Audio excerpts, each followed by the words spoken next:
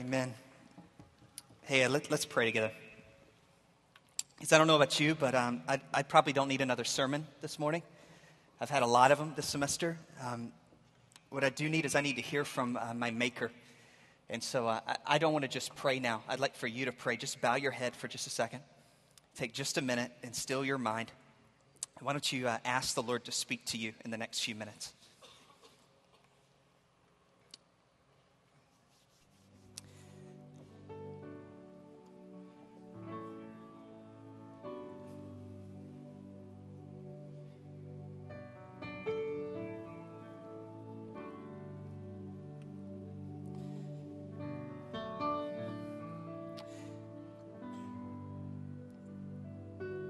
Father, your love for us is just incomprehensible. And God, the grace that you give us every day is just beyond our understanding. We're not even aware of how many times and in how many ways you help us. And yet sometimes, Father, our commitment towards you is just totally contingent on those blessings. And yet you've given us so much in your cross. And so, Father, as we enter into our message time this morning, God, I pray that you would be the speaker, God, that you would take your word and that you would take this time and that you would take concern for your people in this room and those watching and listening to this. God, that you would, by a work of your Holy Spirit, just bypass all the walls between us and you and just dig like right down deep into our hearts exactly where we need it and just speak to us with the disciplining and loving hand of a father. And Lord, we'll give you the praise for this. In Jesus' name, amen. Amen. I'm not very comfortable just like walking into a message. I got to take a second and still my mind and to pray. But my personality doesn't, involve just praying and, meditating and all these things. And in fact, I'm kind of fascinated by this whole like law school seminary thing, if you ask me.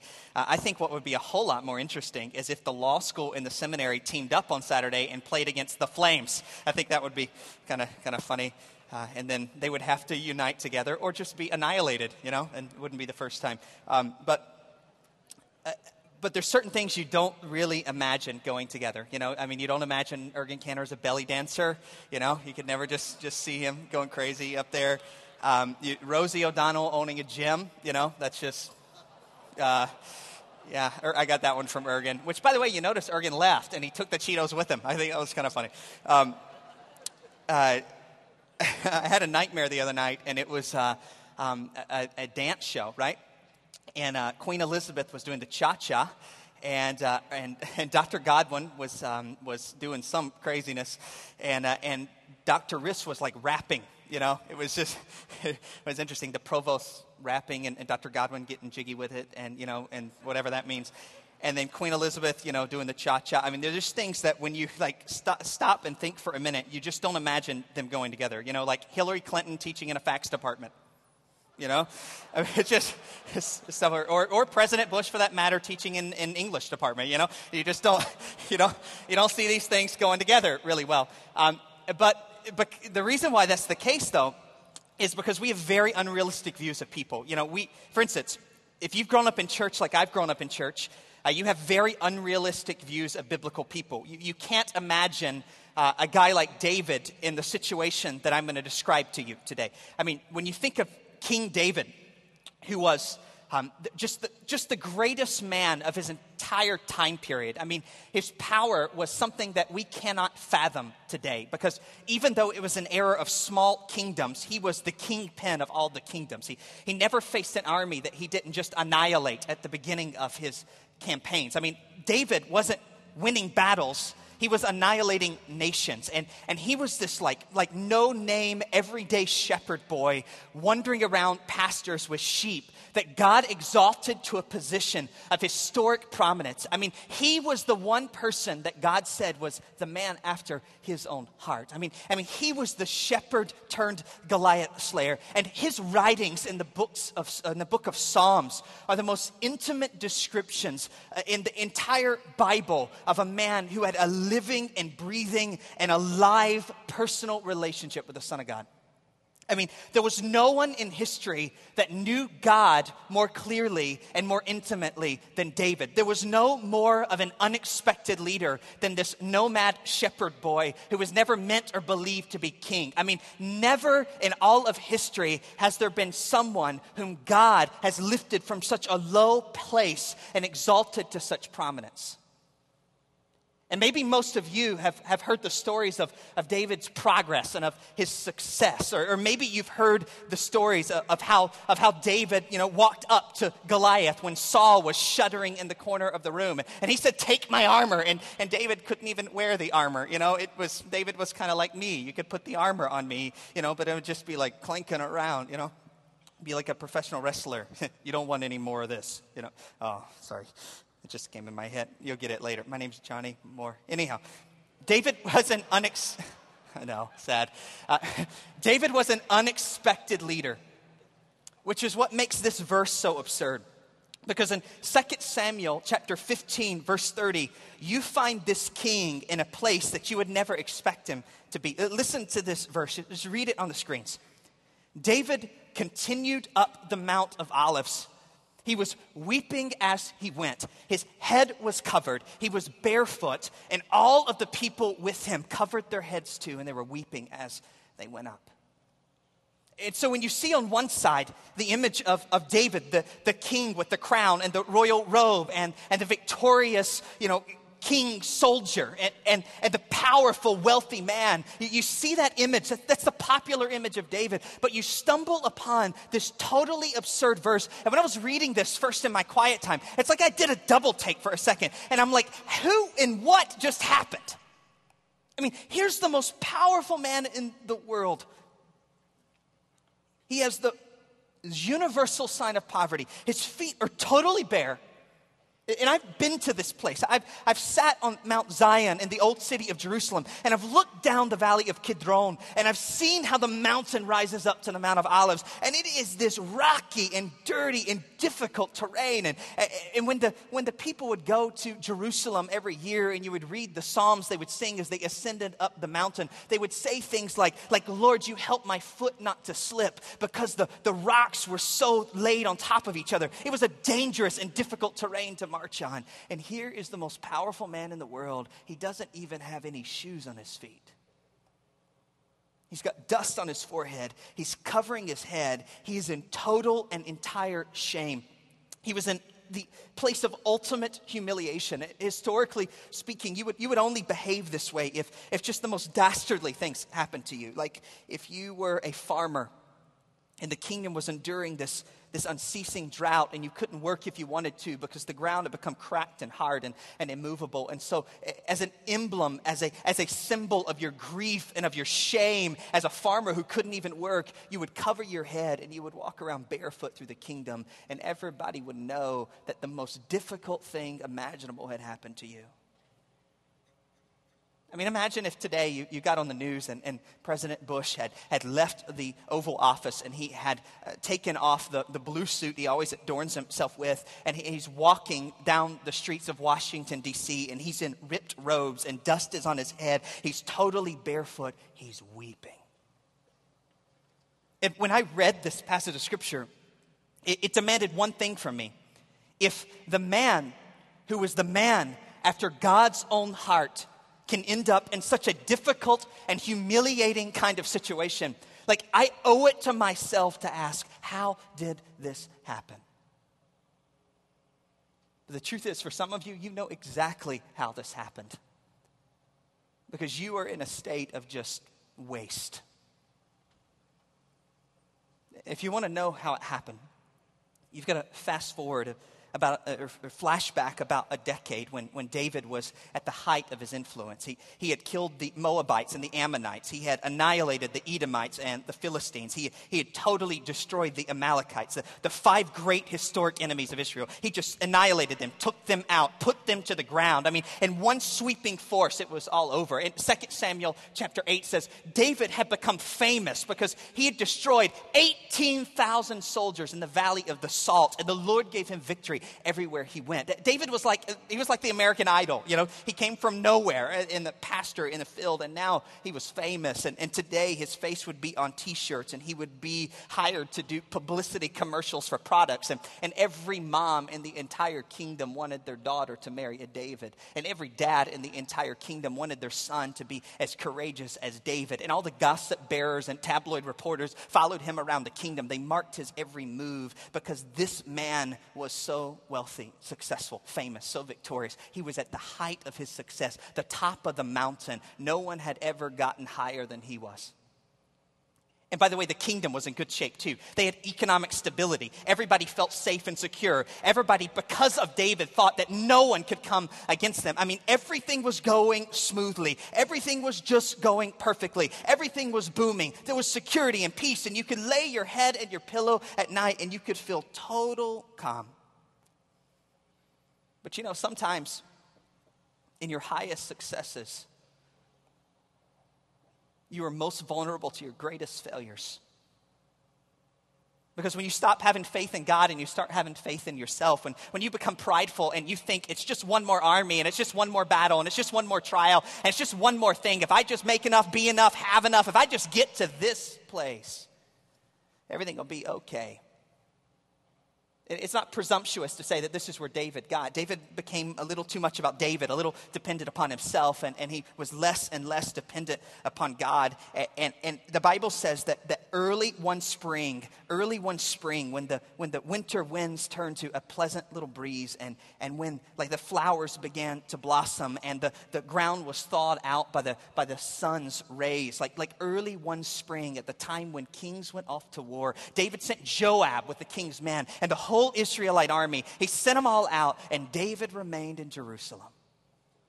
Now, if you just dance over that passage of Scripture and you don't let your mind interact with it, you totally miss the point of it. Because you see, David, in that moment, made the first of two fatal mistakes in his life that led to this moment where he's weeping and mourning in just total humiliation up to the top of this Mount of Olives. This was the first of the fatal mistakes. And the first one was this thing. In the spring, when kings went out to war, when it was time to work and to war, David decided to rest.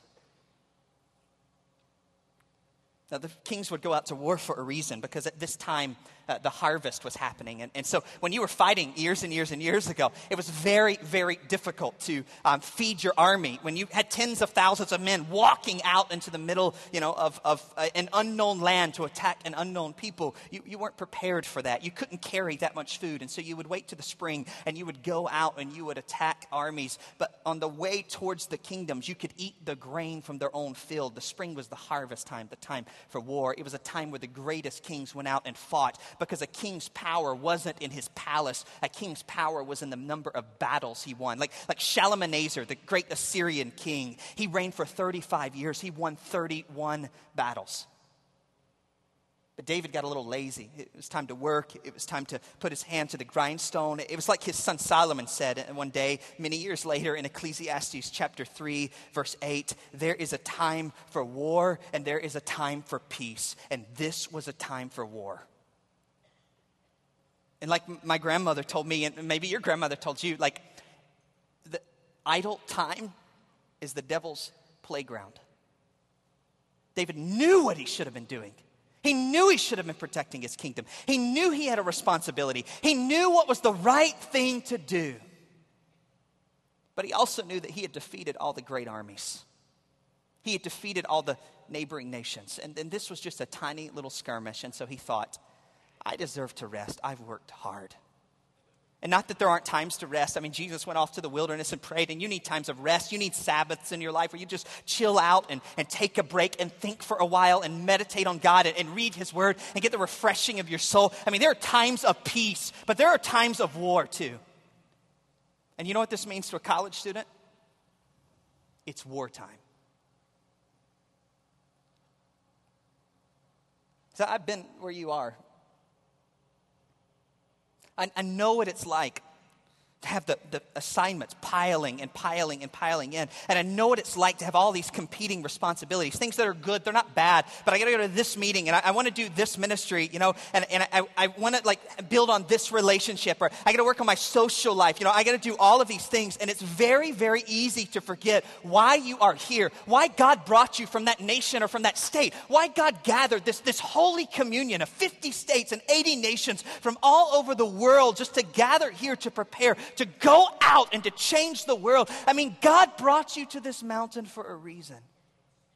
And the enemy's chief plan, man, he just wants to distract you. He just wants to throw things in your way that you weren't anticipating or expecting. He just wants to laden you down with good things so you miss the best thing, and to get you to forget why you came here. Or practically speaking, to get you to forget why you're spending so much money to be here. It's a time for war for you. And for what it means to you when you are resting and you're supposed to be working, I'll tell you what it means. It means that the life that you're living keeps ticking on, and the assignments keep piling up, and it becomes like quicksand. So being overwhelmed is actually a pretty simple equation. You know what being overwhelmed is? It's papers plus procrastination equals overwhelmed, okay? Which equals depression, which equals angry at your roommate, which equals angry at your mom, which equals let me just take another nap for another all afternoon, and let me just fail to study for another test and fail that test. And then all of a sudden you feel yourself so deep in the quicksand that the harder you work and the harder you move, all you do is you sink deeper and deeper and deeper into that pit, and you're just nose deep or just about to your forehead. You feel like you're taking your last breaths, and you just want to quit and go home where things are easy. Nothing worth doing is easy. Nothing. Why are you thinking about quitting?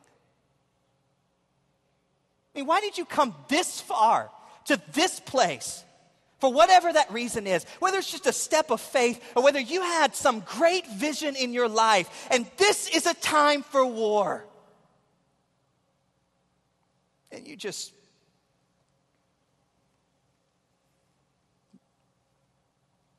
totally out of focus.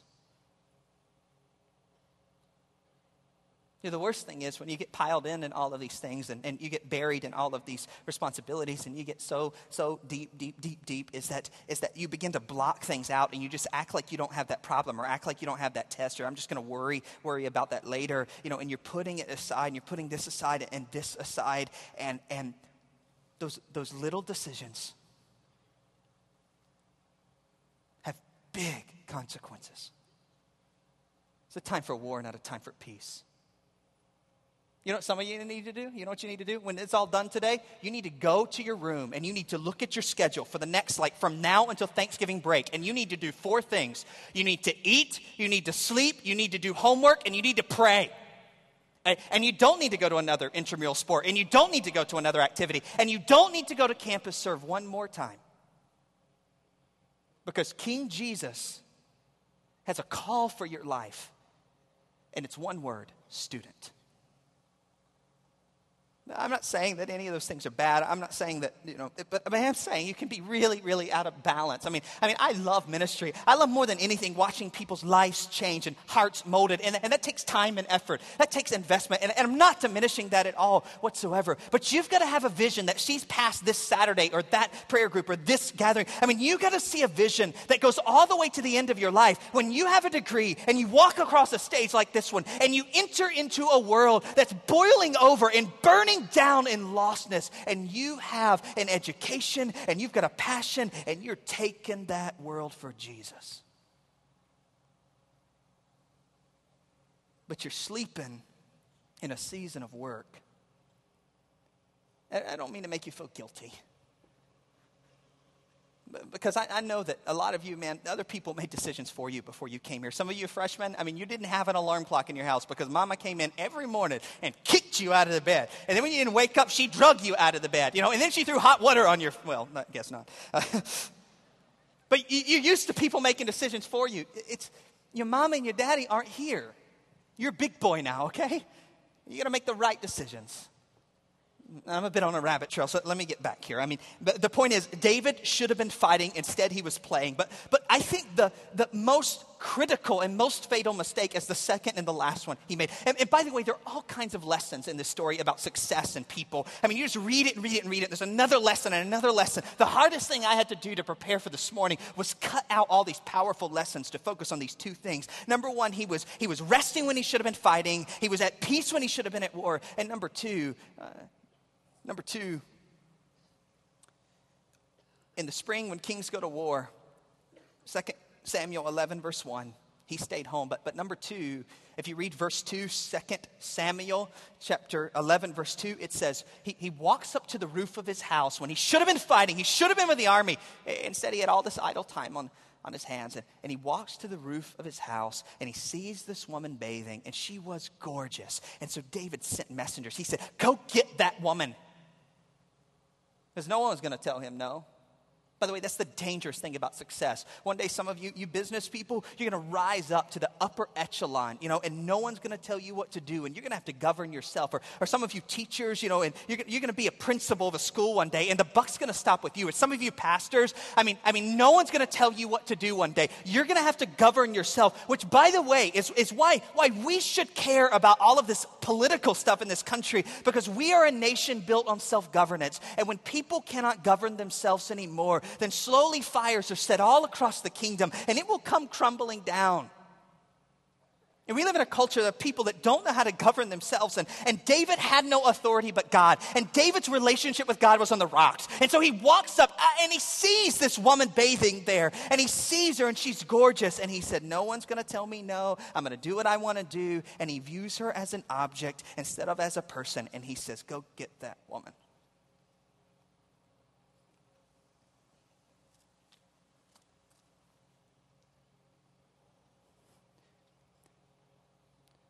Just because you can't have something doesn't mean you should get it. They've made a critical, fatal decision here. And I don't have time to give you the rest of the story. You probably know it, but she sleeps with him, and she becomes pregnant. And now the godly pastor king, like these pastors on TV that have these great, fantastic moral failures, and the Church of Jesus Christ gets this big blot on its face. And all those people that hate God look back at the church and say, well, that's how you are. And they fail to forget that they fail to remember that Jesus was most critical towards the hypocritical Pharisees. Hey, what's fantastic about all this? Absurd. David never saw it coming.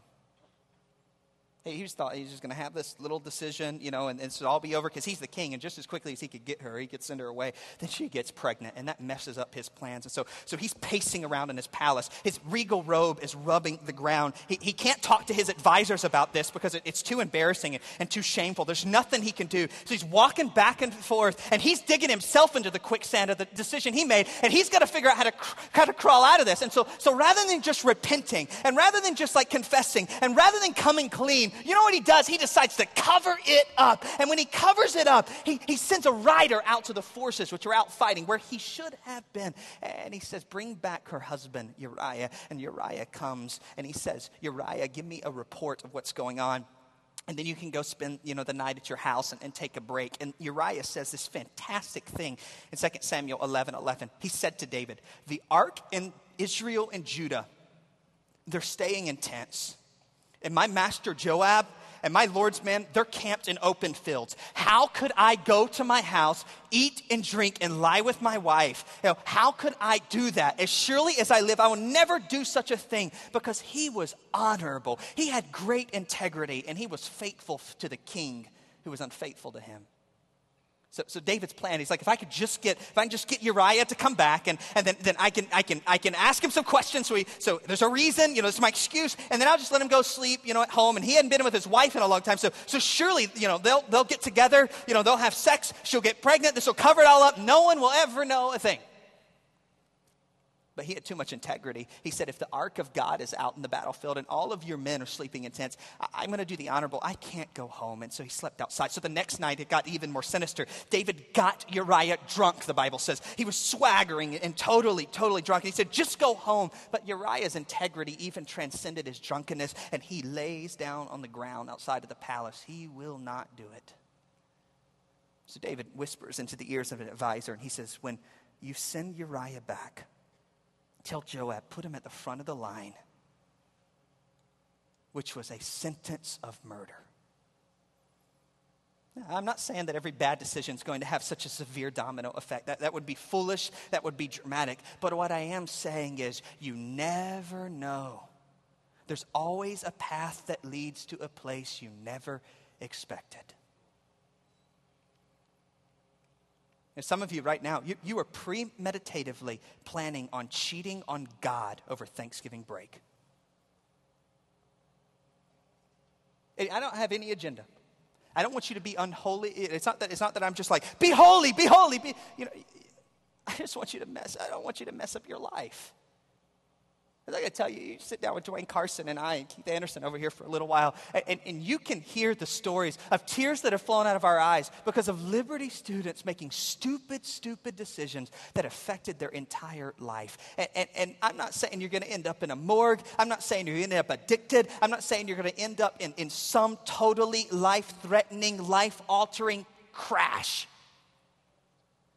What I am saying is, it's possible.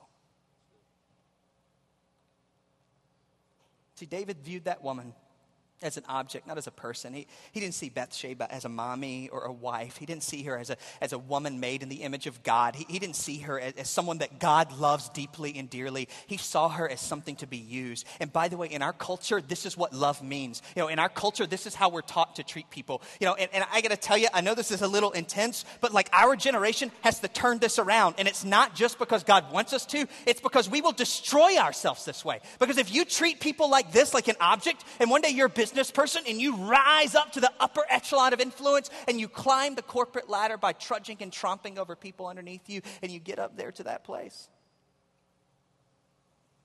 It's like a bubble. It looked so wonderful until you got it. Some of you date like this, It has nothing to do with who that person, you're just like, that girl who's hot, or that guy who's hot is something for you to just conquer. You're just like, I'm going after her. You guys sometimes play these stupid little games. You play these little bets, and you're like, I bet I can date her first, or I bet I can date him first. And you do all these things, but you forget that this is a person. I tell you, when I learned this lesson, it was in India, when I was in the foothills of the Himalayan mountains where the Dalai Lama lives. And it was the summer, and I could see like the mountains and the snow caps on them. And these storms would rage over the mountains in the afternoon. It would pour and pour and pour rain. And so I rushed inside a shop where there was a 20-something Muslim shop owner. And on our third cup of mint tea, he began to tell me of all the violence and all the bloodshed he had seen in Kashmir, where he was from. I'll never forget, he took his hand, he rolled it into a fist. I said, how did this affect you, seeing all this stuff? He rolled his hand into a fist. He beat his chest 3 times. He said, it just makes you so hard. And he said, it was only when it rained like that. And I looked out the window and the rain was pouring down. It was only when it rained like that the blood was washed off my streets. And do you know why I can love and pray for a Muslim terrorist that he would become saved? Because I don't know what had happened to me if I had seen and heard the kind of terror from the time I was a little kid. I don't know what would happen to me if I had had my parents' own blood splash on my legs, not because of some Western conflict with some other country, but because of just internal conflict. Because where there is no Prince of Peace, there is no peace. There are times for justice, of course. I mean, this is what happened with David. David was bringing justice to his kingdom. He was defeating all of these enemies. But there's also a time for personhood and time of viewing people as the image of God. And by the way, if you don't do this, you totally miss the beauty of the body of Christ. The body of Christ is so amazing and so diverse and so incredible. You should just live in my house for a little while. With me and David McKinney and Michael Miller and Chris Deitch. Deitch wears overalls all the time. David wears capris, or a zoot suit. Michael wears these starched khakis and nice little polo shirt. You know what I wear? I don't know, whatever, shirt suits or diesel jeans. We all listen to different music. You know, if you walk into Deitch's room, he's probably listening to You Think My Tractor's Sexy, you know, or if you walk into David's room, he's in some meditative trance, listening to some European music I've never heard in my life, you know, or Michael downstairs, he's listening to Narnia, and he's actually into it. And then when he's done, he's going to listen to Braveheart. And I'm not sure if that's in the Liberty Way or not to listen to it, but he does, you know, and so Sinner. And then me, I'm listening to talk radio, you know, and I'm listening about the urban flight of birds in Afghanistan, you know, we're just totally different people. But you know what? When you have the Prince of Peace in your heart and you view people not as objects, you know, but if you view them as persons, you see how God has made all of this. And by the way, 1 week from now, 50% of the United States of America is going to be deeply, deeply disappointed in who becomes the president of the United States. And do you know who needs to illustrate to the world what it means to unite under a leader? The body of Jesus Christ. And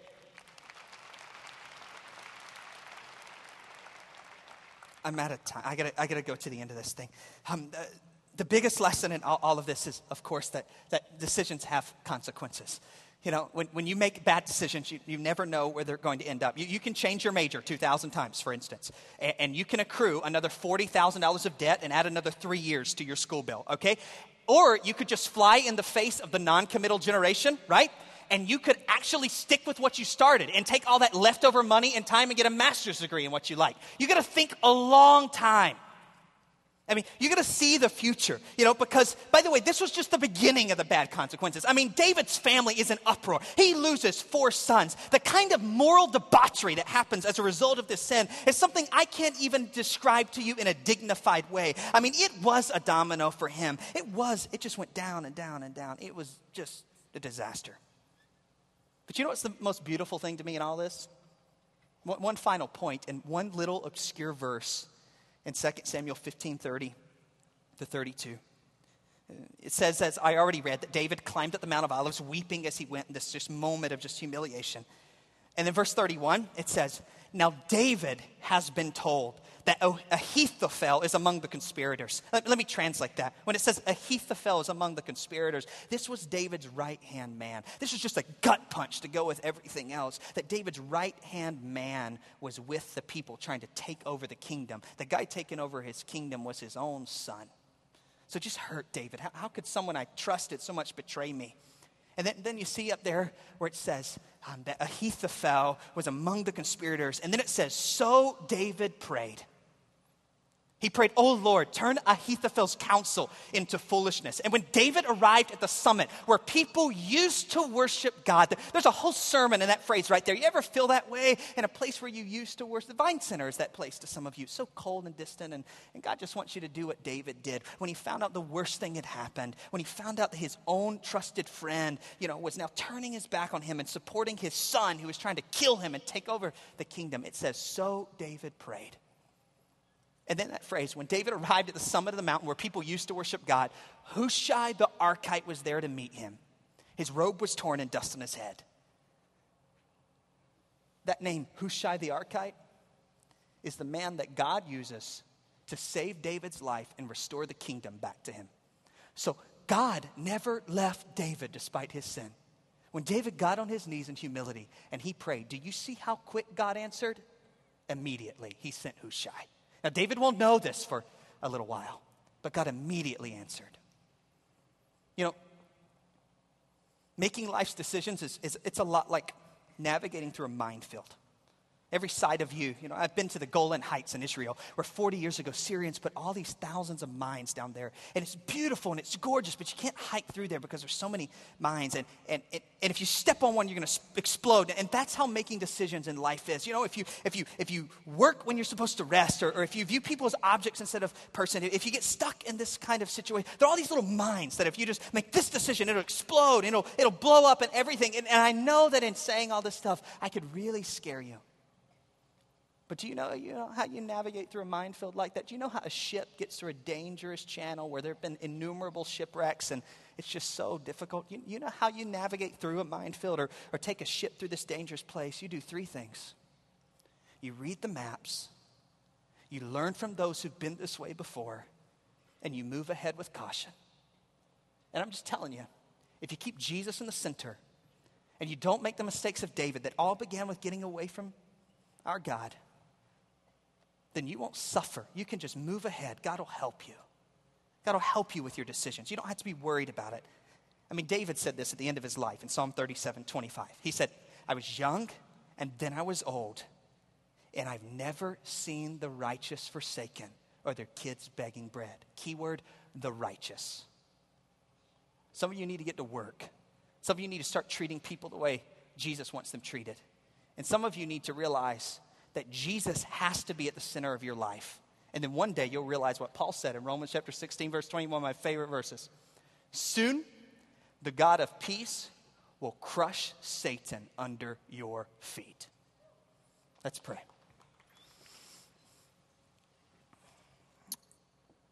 Jesus, I don't want to trivialize all the difficult decisions that had to be made in this room. And God, you don't know the innumerable, incalculable thoughts running through all these brains here, all the worries. I can't, you know them. I don't know them. You know them. And so, God, I pray that you will rush to the aid of those who do what David did, despite how deep they are in the quicksand. When they bow their knee and they pray for help, would you just answer them, and would you just help them, and would you just give them grace that's sufficient in their time of need? Amen. See you guys.